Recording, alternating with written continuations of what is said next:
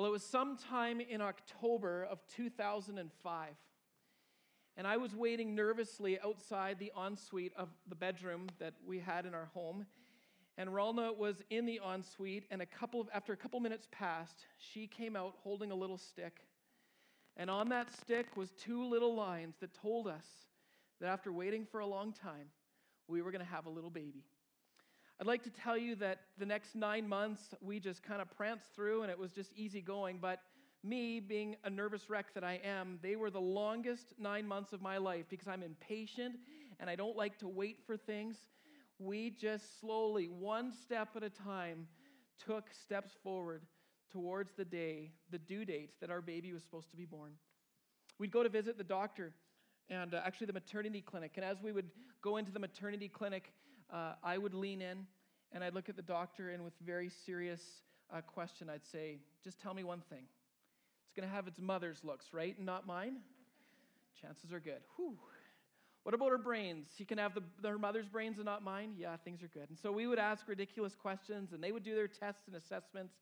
And one step at a time, we would journey towards our big day. I remember the day that the crib arrived, and it arrived on our front step. It's a long story. It came out of the box, no instructions, and so we came inside, and I had these romantic ideas that it was going to all go smoothly, and Ralna, being very wise and discerning, and a person I should listen to, says, I think you should do it this way. And I said, Ralna, come on, I know what I'm doing. I'm the guy. And so we started building this, and it wasn't going right, and I lost my temper, and I had to apologize, and again, it was just one slow step towards our due date of June the 15th, one step at a time. I remember taking prenatal classes, and the instructor there made it very clear that as a dad, I was the most useless person in the room when the baby was going to be born. But I did have a job, and my job was to make sure that Ralna was going to be relaxed and comfortable as much as she could be. And so my job was to help her with her breathing. And so the due date comes, June the 15th, and nothing happens. The plan was that Ralna's folks were going to come a couple of days after the due date, and June the 15th came and went, and June the 16th came and went, and we're just like sitting, and time is passing even slower at this point, and we just waited and waited. Minutes seemed like hours, hours like days, days like weeks, weeks like months. It just dragged by, and her parents came, and the baby was supposed to be here. We had it all planned out, but life got interrupted, or it just wasn't getting interrupted like we wanted it to. And then on the 10th day after June the 15th passed, on June the 25th, the doctor said, well, that's enough. So they induced Ralna. And we went in the hospital, and in living color, I realized how useless I was in that birthing suite. And we sat there, and Ralna was doing her thing. She was like a superhero. Like this was Wonder Woman in the flesh. And it started to get hot and heavy like it does, and I'm not allowed to talk about that, so I told Ralna I wouldn't. But in that moment, I leaned in, and to help her with her breathing, I just looked at her and I said, okay, sweetie, let's do this. 1, 2, buckle your shoe. 3, 4, shut the door. And she said, don't shut the door, but shut your mouth. And a few minutes later,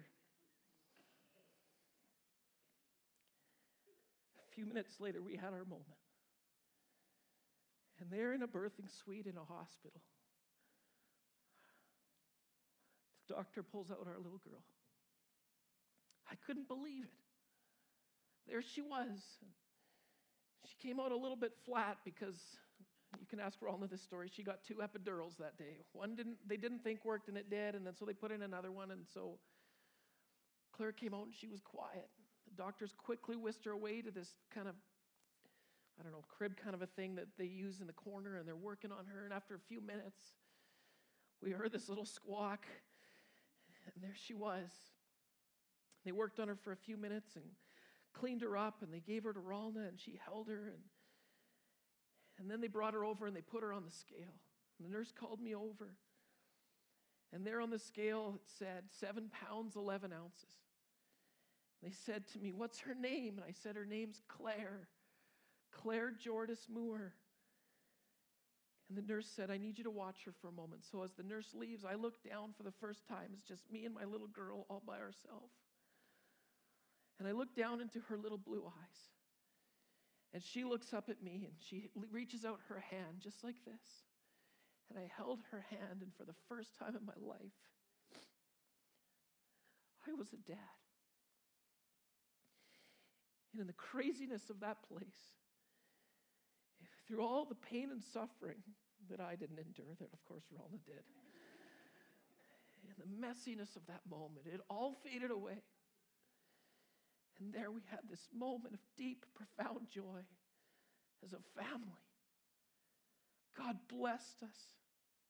And I remember when Claire came out of the womb and she was quiet and flat, and it was just such an intense moment. I didn't know what to do.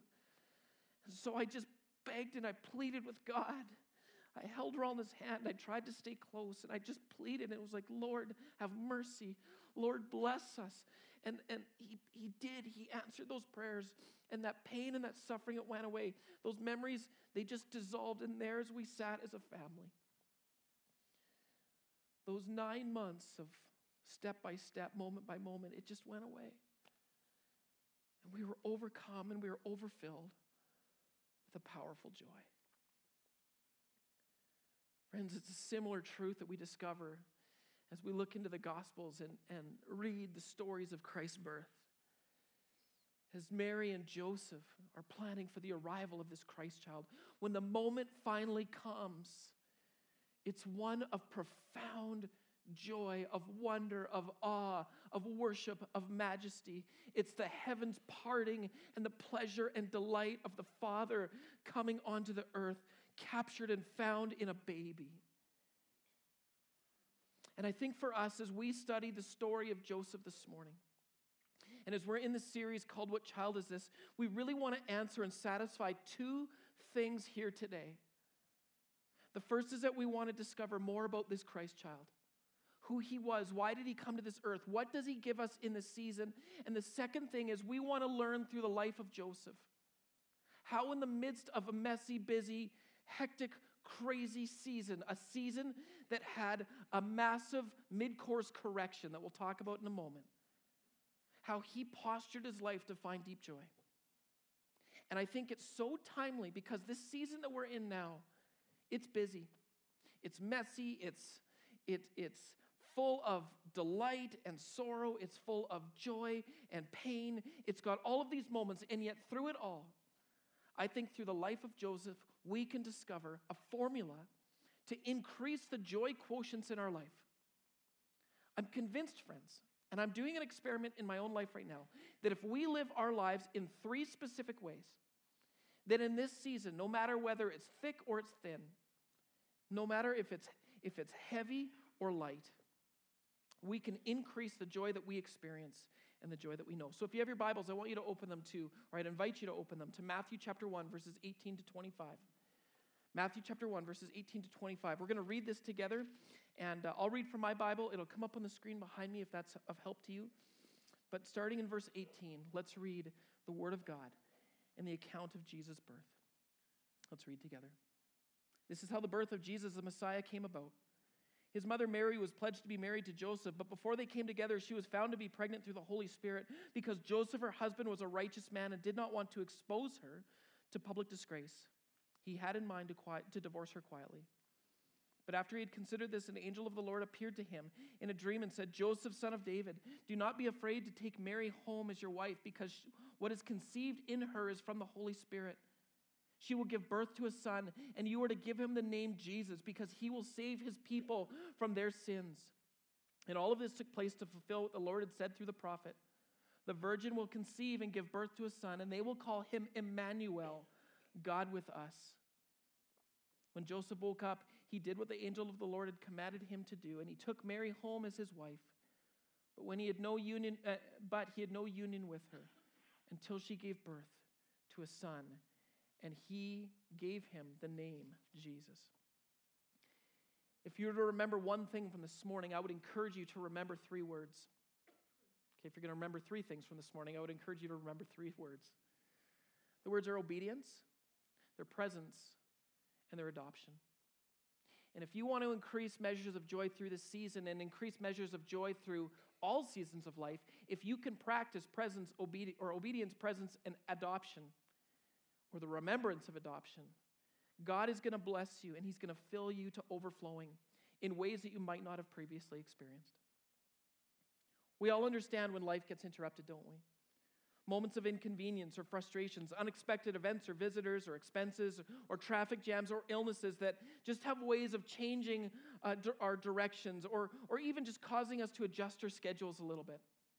It happens all the time.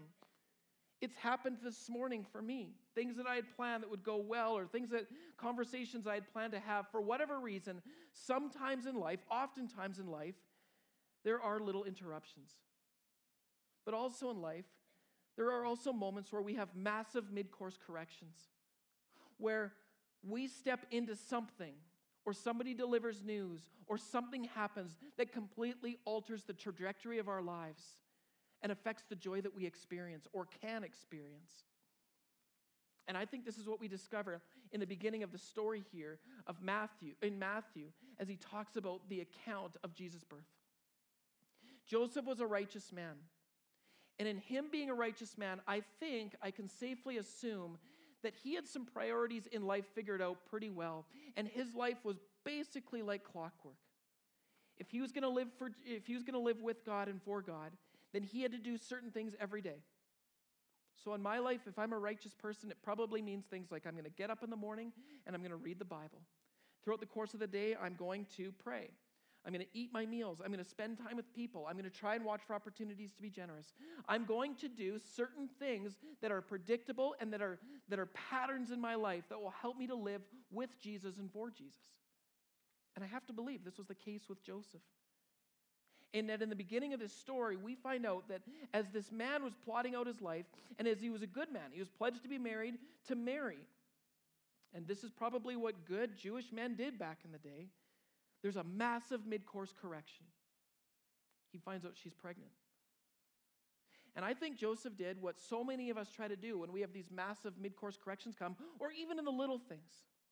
When life gets interrupted, we watch for opportunities to grab the reins and quickly try to adjust to get life back on course, to save face, to remove shame, to just make sure that it's going to work out smoothly.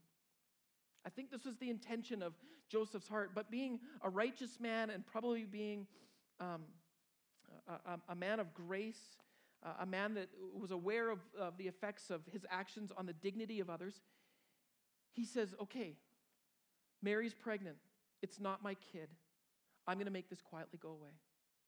And he confronts a problem that we all face. We all try to take the reins, and we try to steer the ship ourselves. And so he's just going to quietly divorce her. She can go her way, I can go my way. We can get on with life and not worry about it. And yet God invites him to something much different than the plan that he had. Friends, we have to appreciate that when interruptions come, oftentimes they're the result of many things, but oftentimes it's the case that when interruptions come in life, rather than being inconveniences to us, they're oftentimes opportunities for us to experience the grace of God in powerful ways. And this is what we see in Joseph. He's a righteous man, and so he goes to bed one night thinking through this plan, and as he does, an angel of the Lord appears to him. And as he's considering this, in a dream, the angel says, Joseph, son of David, do not be afraid to take Mary home as your wife, because what is conceived in her is from the Holy Spirit. God challenges him from taking the reins to letting the reins go and letting God help him step forward. He presents a challenge to him and invites him into a journey of obedience rather than fleeing away and running from his problem. And I think that as we consider the problems that we face in life, whether they're good problems or bad problems, so often they're opportunities for us to experience the grace of God and to look to God. When we come to these interactions or the encounters, we have the opportunity to either look up and hold our hands open and say, okay, God, what would you have me do? Or we can look at our feet and try to find out our own plan. We start to ask these interruptions or these inconveniences force us to work through a series of probing questions, and they force us to consider the foundation that our lives are built upon. Are we going to move forward in our way with our own strategy?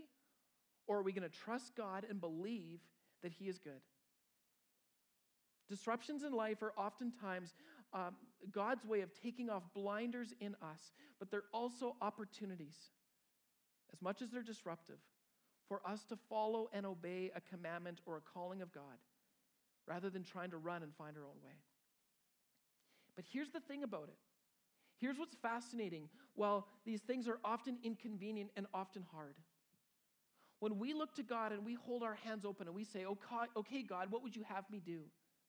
When we walk forward in that, rather than life always being hard and thick and difficult, and I'm not saying that necessarily goes away, what it does is that God gives to us joy in the midst of that journey. When we run from God, we often find anxiety in the journey. But when we run to God and we listen to Him and we obey Him and we step forward in what sometimes can seem like the most ridiculous of journeys, God always blesses us with joy. And He always fills us to overflowing in ways that we could never accomplish by ourselves.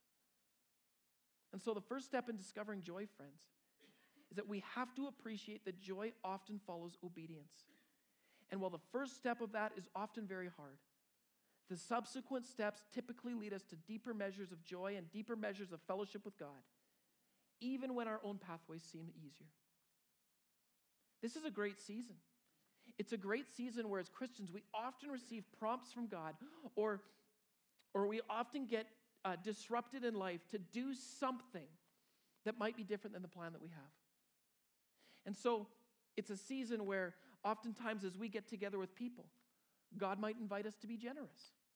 And you go and look at the bank account and you're like, oy vey, there's no way that I can do this right now. But you trust God and you say, okay, God, if I'm going to step out here, then I need you to provide. Or maybe it's that you're going to get together with some friends and you're going to share your story. Or you're going to tell them the story of Jesus.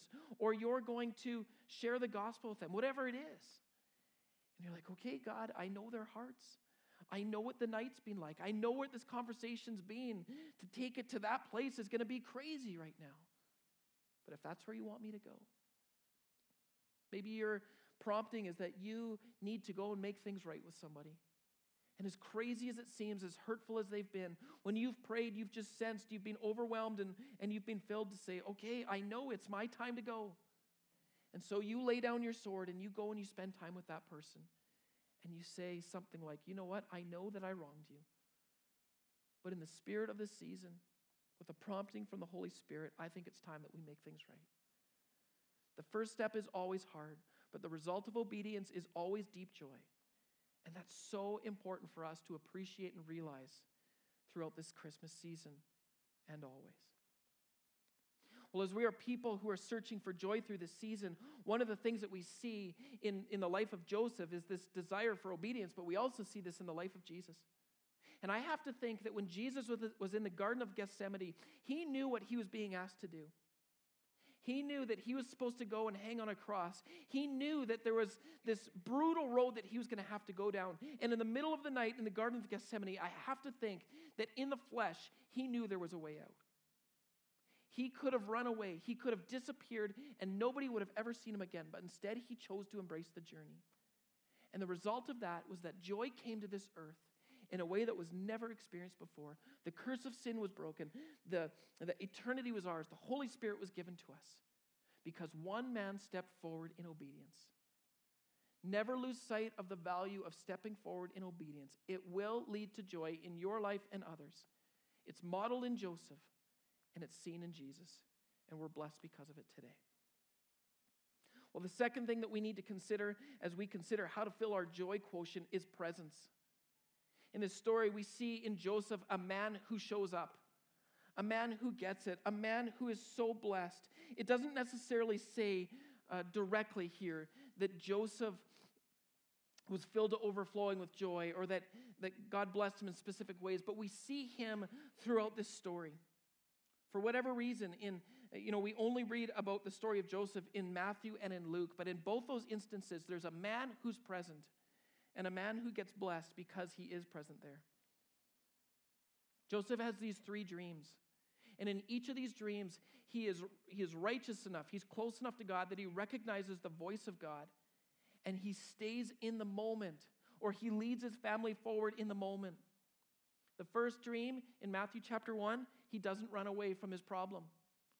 And so he stays in the moment and God blesses him. The second dream in Matthew chapter 2 is that God reveals to him that harm is coming his family's way, and so he flees. God protects him, and he's present with his family, and he blesses his family. God blesses his family, and Joseph blesses his family for being in tune with God. In the third dream, Joseph hears from God that he can come back to Israel, and he's blessed because of it. Friends, when we are present with others, our joy quotient fills. That's what this season is all about. It's all about spending time together, spending time as a church, as family, as friends. It's about spending time with others. And I realize that not all of us are going to spend time in big circles like this. This is a circle that we sit in once a week, and we love this circle. It's a good circle. We're a family, and God blesses us here, as he's done today. But in the day-by-day moments that we spend time, there's a blessing that comes, not when we spend time by ourselves or when we're isolated or when we're alone, but when we spend time together in community. And it might just be one or two people. It might just be your family. It might just be your coworkers. It might just be your friends. It could be your neighbors. Whatever it is, God blesses and does some of his best work to fill our joy quotient when we spend time together. In Luke chapter 2, we see a picture of this. And again, it doesn't specifically say that Joseph was filled with joy or he sat there in awe, but because of the people around him, I think we can make a safe assumption to say that Joseph shared in the wonder of these moments that they had as they sat at the feet of Jesus. In Luke chapter 2, verse 15, it says that the angels came to these shepherds. It says this actually in verse 8. The angels came to the shepherds, and they invited them to come and sit at the feet of Jesus. And so they said, I bring you good news of great joy that will be for all the people. They announced the arrival of the Messiah. Today in the town of David, a Savior is being born to you. He is the Messiah, the Lord. And then they say, go and see him. And so they do. The angels leave, and the shepherds, they rush. They go to Bethlehem. They go and they sit at the feet of Jesus. It says in verse 16, so they hurried off and found Mary and Joseph and the baby who were laying in the manger. And when they had seen him, they spread the word concerning what they had been told about this child. And all who heard it were amazed at what the shepherds said to them. But Mary treasured up all these things and pondered them in her heart. And the shepherds returned, glorifying and praising God for all the things that they had heard and seen, which was just as they had been told. There's awe and there's majesty and there's wonder in these moments, friends. And there is Joseph present with his family. Sitting beside his son. And I have to think that his joy is just overflowing in these moments. God loves to bless his people when they're together. And it's not a coincidence that in this season, we love to spend time together. We sing carols of the faith. We read these passages. We come to events like Simply Christmas, or we set up the manger scene, or we light the Advent candles together. These are moments that we share in together. And when we look to Jesus together, he fills us to overflowing, and he blesses us. And wasn't this just what Jesus was all really about? A couple of weeks ago, I shared, I've been caught in wonder and awe this season at the reality that Jesus came to this earth in the flesh. In John chapter 1, verse 14, it says, and the Word became flesh, and the flesh came to dwell amongst us. It's communal language. Jesus came in the flesh and then came to spend time with people. And the best parts of his ministry, the most effective times, the most miraculous times, the most transformational times came when he rubbed shoulders with others. Whether it's the woman at the well in Samaria or the woman who touched the hem of his robe, he just stops and he gets down and he spends time with her. And it was countercultural. The disciples tried to pull him away. They said, there's no time for this. We have to go. And yet Jesus created margin in his life to spend time with that woman, to get on her level and to bless her. I shared a couple weeks ago of the call of Levi to be a follower of Jesus. And the next scene, Jesus is in Levi's home having a meal with tax collectors and sinners. Jesus practiced this. He steps into our life. He is present with us. And when we spend time together, there's a blessing that comes as we engage and look to Jesus together. There's so many blessings that come And I believe we rob ourselves of joy when we hold those inside and we keep them to ourselves. When we sit down together and reflect on the blessings of Jesus, friends, it fills us in powerful ways. Every year at Christmas, one of the gifts we give, and she's in the room, she already knows that we made it, but one of the gifts we give to Ralna is we give her a highlight video of the year. So we take all the pictures, and my goodness, with these things, do we ever have a lot of pictures? We take all the pictures and we put music to it, and there's videos, and we put it all together, and we create this highlight video for Ralna. It's awesome. So she'll get it on Christmas Day or Christmas Eve. I tried to give it to her yesterday because I'm impatient, and she said no, I had to wait. But yesterday, I had the opportunity to sit down with our girls. So Ralna and Claire were out for a little while, and Adria and I sat upstairs, and she sat on my knee, and we held each other. She put her little arms around my neck and choked me out, and we sat there, and we watched the video. And then later, when Claire got home, we snuck downstairs, and we put the sound down because Ralna was upstairs, and I was scared she was going to hear it. And we watched the video together. It was amazing, friends. Jaden wants to watch it with his mom, so he's better than us, but it was amazing to sit together and with tears in our eyes, remember and reflect on the blessings of Jesus this last year. Blessings where we spent time together, blessings where we loved one another, blessings where we served our community, all these things where we come together in Jesus' name. It lifts us, it fills us. So many reasons why we can be discouraged in life. But friends, when we come together and we're present with one another, God fills our joy quotient, and he blesses us. I've got one very quick minute, so I want to address something about being present with each other that God's laid on my heart this last week and is a part of my own story. It's a part of my journey that I've been trying to figure out, and it all has to do with this. The reality is that these devices were created for great reasons. And we use these devices oftentimes with great intention to connect with one another. That can happen through social media or phone calling or text messaging or email or whatever. But it's often the case that our devices, whether they're our phones or our tablets or our computers or whatever we're using, our tablets become instruments of distraction rather than instruments of connection. And I'll just share with you, friends, I'll confess to you that it's a big part of my story over this last number of years, but it's been really addressed this last year that this thing has removed me from being present with others. And I have awesome people in my life who've just said, your phone has become a distraction, and you've become disengaged with people around you, and it's not doing what you're hoping it's going to do. And so I just want to challenge us that as we go through the holiday season, and you know what, this last week I looked at my screen time, I didn't have a very good week. So I need people to help me out, but to put these things down and to put them aside and to be present with each other, it powerfully shapes the effect of joy that we have and experience in life. In fact, doctors are saying that the more time we spend on our phones, the more depressed we are becoming. And so for people who desire to find joy this holiday season, let's put our tablets aside. Let's put our phones away. The text message can be caught up with later. The email can be followed up later. That phone call, maybe it's got to go to voicemail. But the opportunity we have to be present with each other, it's more important.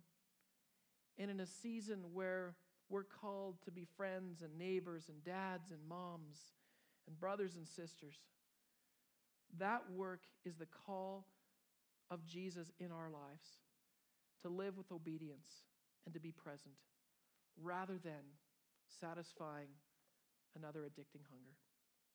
Let's keep going. One last point.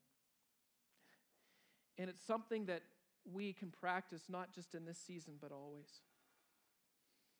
And it's the work of adoption, of appreciating and reflecting on the work that Jesus does in us. You heard in that video that it was a part of the Jewish culture.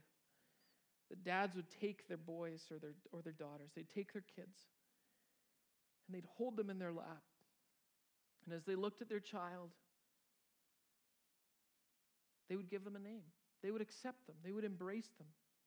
They would call them their own. And they would look down, and it was a significant part of the dad's job to embrace that child, to choose to love that young life that was in their hands. So Joseph, out of obedience, knowing that the child is conceived by the Holy Spirit, out of obedience, he picks up that child and he steps forward obediently as the Holy Spirit and as the Father had invited him to do. He looked at that young life and he said, his name is Jesus. 3 times I've had the opportunity to hold my kids. June the 25th, 2006, I looked at my daughter and we said, her name's Claire. On April the 16th, 2008, we held our boy and we said, his name's Jaden. On September the 9th, 2011, we held our daughter and we said, her name's Adria. And similarly, friends, when the Father looks at us, figuratively, he holds us in his hand. Spiritually, he does it for real. He holds us in his hand and he says, they're mine. He adopts us. He brings us into the family. And when we pray to receive Jesus as our Lord and Savior, there's a work in our lives called adoption that takes place. Because of our sin, we remove ourselves from the family of God. But when we receive Jesus Christ as our Lord and Savior, and we appreciate that he died on the cross for our sins, that he brought us into eternity, that he gives to us his Holy Spirit, that he embraces us and accepts us. When we receive that from the Father, he holds us and he says, they're mine. He holds us into his hands. He invites us into his family. He does something in our lives that we could never do for ourselves. And he embraces us. It says in Galatians chapter 4, verses 4 to 5, but when the set time had fully come, God sent his Son, born of a woman, born under the law, to redeem those under the law, that we might receive adoption to sonship. For those who are led by the Spirit of God are the children of God. The Spirit you received does not make you slaves so that you're in fear again. Rather, the Spirit you received brought about your adoption to sonship. And by him we cry, Abba, Father. The Spirit himself testifies with our spirit that we are God's children. And now if we are children, then we are heirs, heirs of God and co-heirs with Christ, if indeed we share in his sufferings in order that we may also share in his glory. And so when we understand the work that Jesus has done, in this season there's a call on our lives, not just to understand in it, but to marvel in it. Joseph sits at the feet of Jesus and he appreciates, because he's a righteous man, he knows the prophetic word, he appreciates the work that's being done. That young life wasn't just a young crying baby. That was the king that came to deliver humanity from the grips of hell. And he did something for us that we never could have done for ourselves. And it's been my experience, and it's been my observation, that when we sit in awe of this work, God fills us in fresh ways that we could never buy or we never could purchase for ourselves. God does something for us when we just sit in awe and we marvel at him. And I think this is the posture of the Christmas story. It's that shepherds and magi, it's that Mary and Joseph come and sit at the feet of Jesus, and they marvel in the work that he does. Friends, when we marvel, it doesn't just happen in the Christmas season, but when we marvel daily at that work, it begins to fill us. It overwhelms us. It gives us a sense of awe. And it blesses us even when life gets so hard and so tough. And so the daily practice of thanking Jesus for the gospel, the daily practice of sitting in awe, the daily understanding that Jesus has removed the curse of sin, that he's forgiven us for our sins, that work is now and it's ongoing. It changes us and it lifts us. And it causes us to become gospel-centered people. We need this, friends. Life is hard. Life is miserable. You watch the news. We watched the news together last night, and it was just like, oh my goodness, there's no reason to get up tomorrow morning. And yet, because of what Jesus has done for us and in us, there's every reason to get up today. There's every reason to be filled with joy. There's every reason to come to church and to praise the Savior, the King who comes in this season. And so what child is this? He's the one who gives us joy. He's the joy giver. What child is this? He's the one who stepped out of heaven and steps into our lives. What child is this? He's the one that takes us on the better journeys. And because of that, when we do, we will experience something in this season that we're supposed to know. That deep down in our hearts, we know we're supposed to find. And through our lives, we can experience when we're obedient, when we're present, and when we know that we're adopted. For 12 years with kids, for 18 years as a married couple, for 22 years together, it seems that every time we come into this season, there's something that isn't quite right. There's not enough money to buy all the gifts. The schedule's too full. There's just too much going on. There's difficulty in the world. There's difficulty in our lives. But what we've discovered as a family is that when we live this out, when we're obedient to the promptings of the Holy Spirit, when we're present together and look to Jesus, when we reflect daily on the work of Jesus in our lives, there is joy that surpasses understanding that can come, and it's ours to behold. Life is crazy and life is hard. But my dear friends, it's not defeated. And when we want to know the joy of Joseph, when we want to be filled with the joy of Jesus, then we have to be obedient, present, and reflective. And if we can practice this holiday season, I'm almost ready to promise you. I won't give you any money if it doesn't come true, because my warranties don't work like that. But I can almost promise you that your joy quotient is going to go straight north, that it's going to fill and it's going to increase as you come and you sit at the feet of Jesus. Let's pray together. Spirit of the living God, I want to ask you to fall fresh upon us today.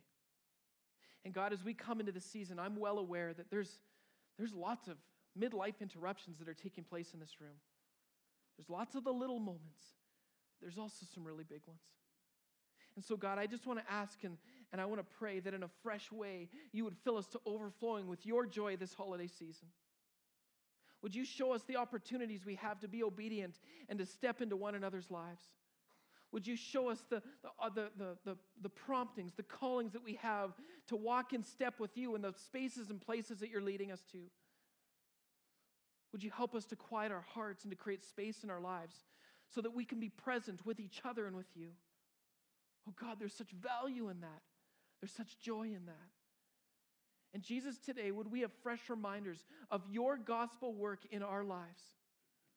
Would we be reminded that you weren't defeated, but that you've overcome the curse of sin in our lives? Would we be reminded that eternity is ours to hold? Would we be reminded that the Holy Spirit is alive and living in us? That you stepped out of heaven and you stepped into our lives and you didn't just save us and then leave us to find our own way. No, Jesus, you moved into the neighborhood and you step with us each and every single day, filling us with deeper measures of joy, filling our joy quotient, helping us to look to the heavens in fresh ways. And with awe and wonder, with the awe and wonder of the shepherds and the magi and the parents of the King, look to you with awe. Jesus, we worship you here today. We thank you for your word that speaks into our hearts. Father, may your joy be ours to hold. And we pray these things in the mighty name of Jesus. And all God's people said, amen.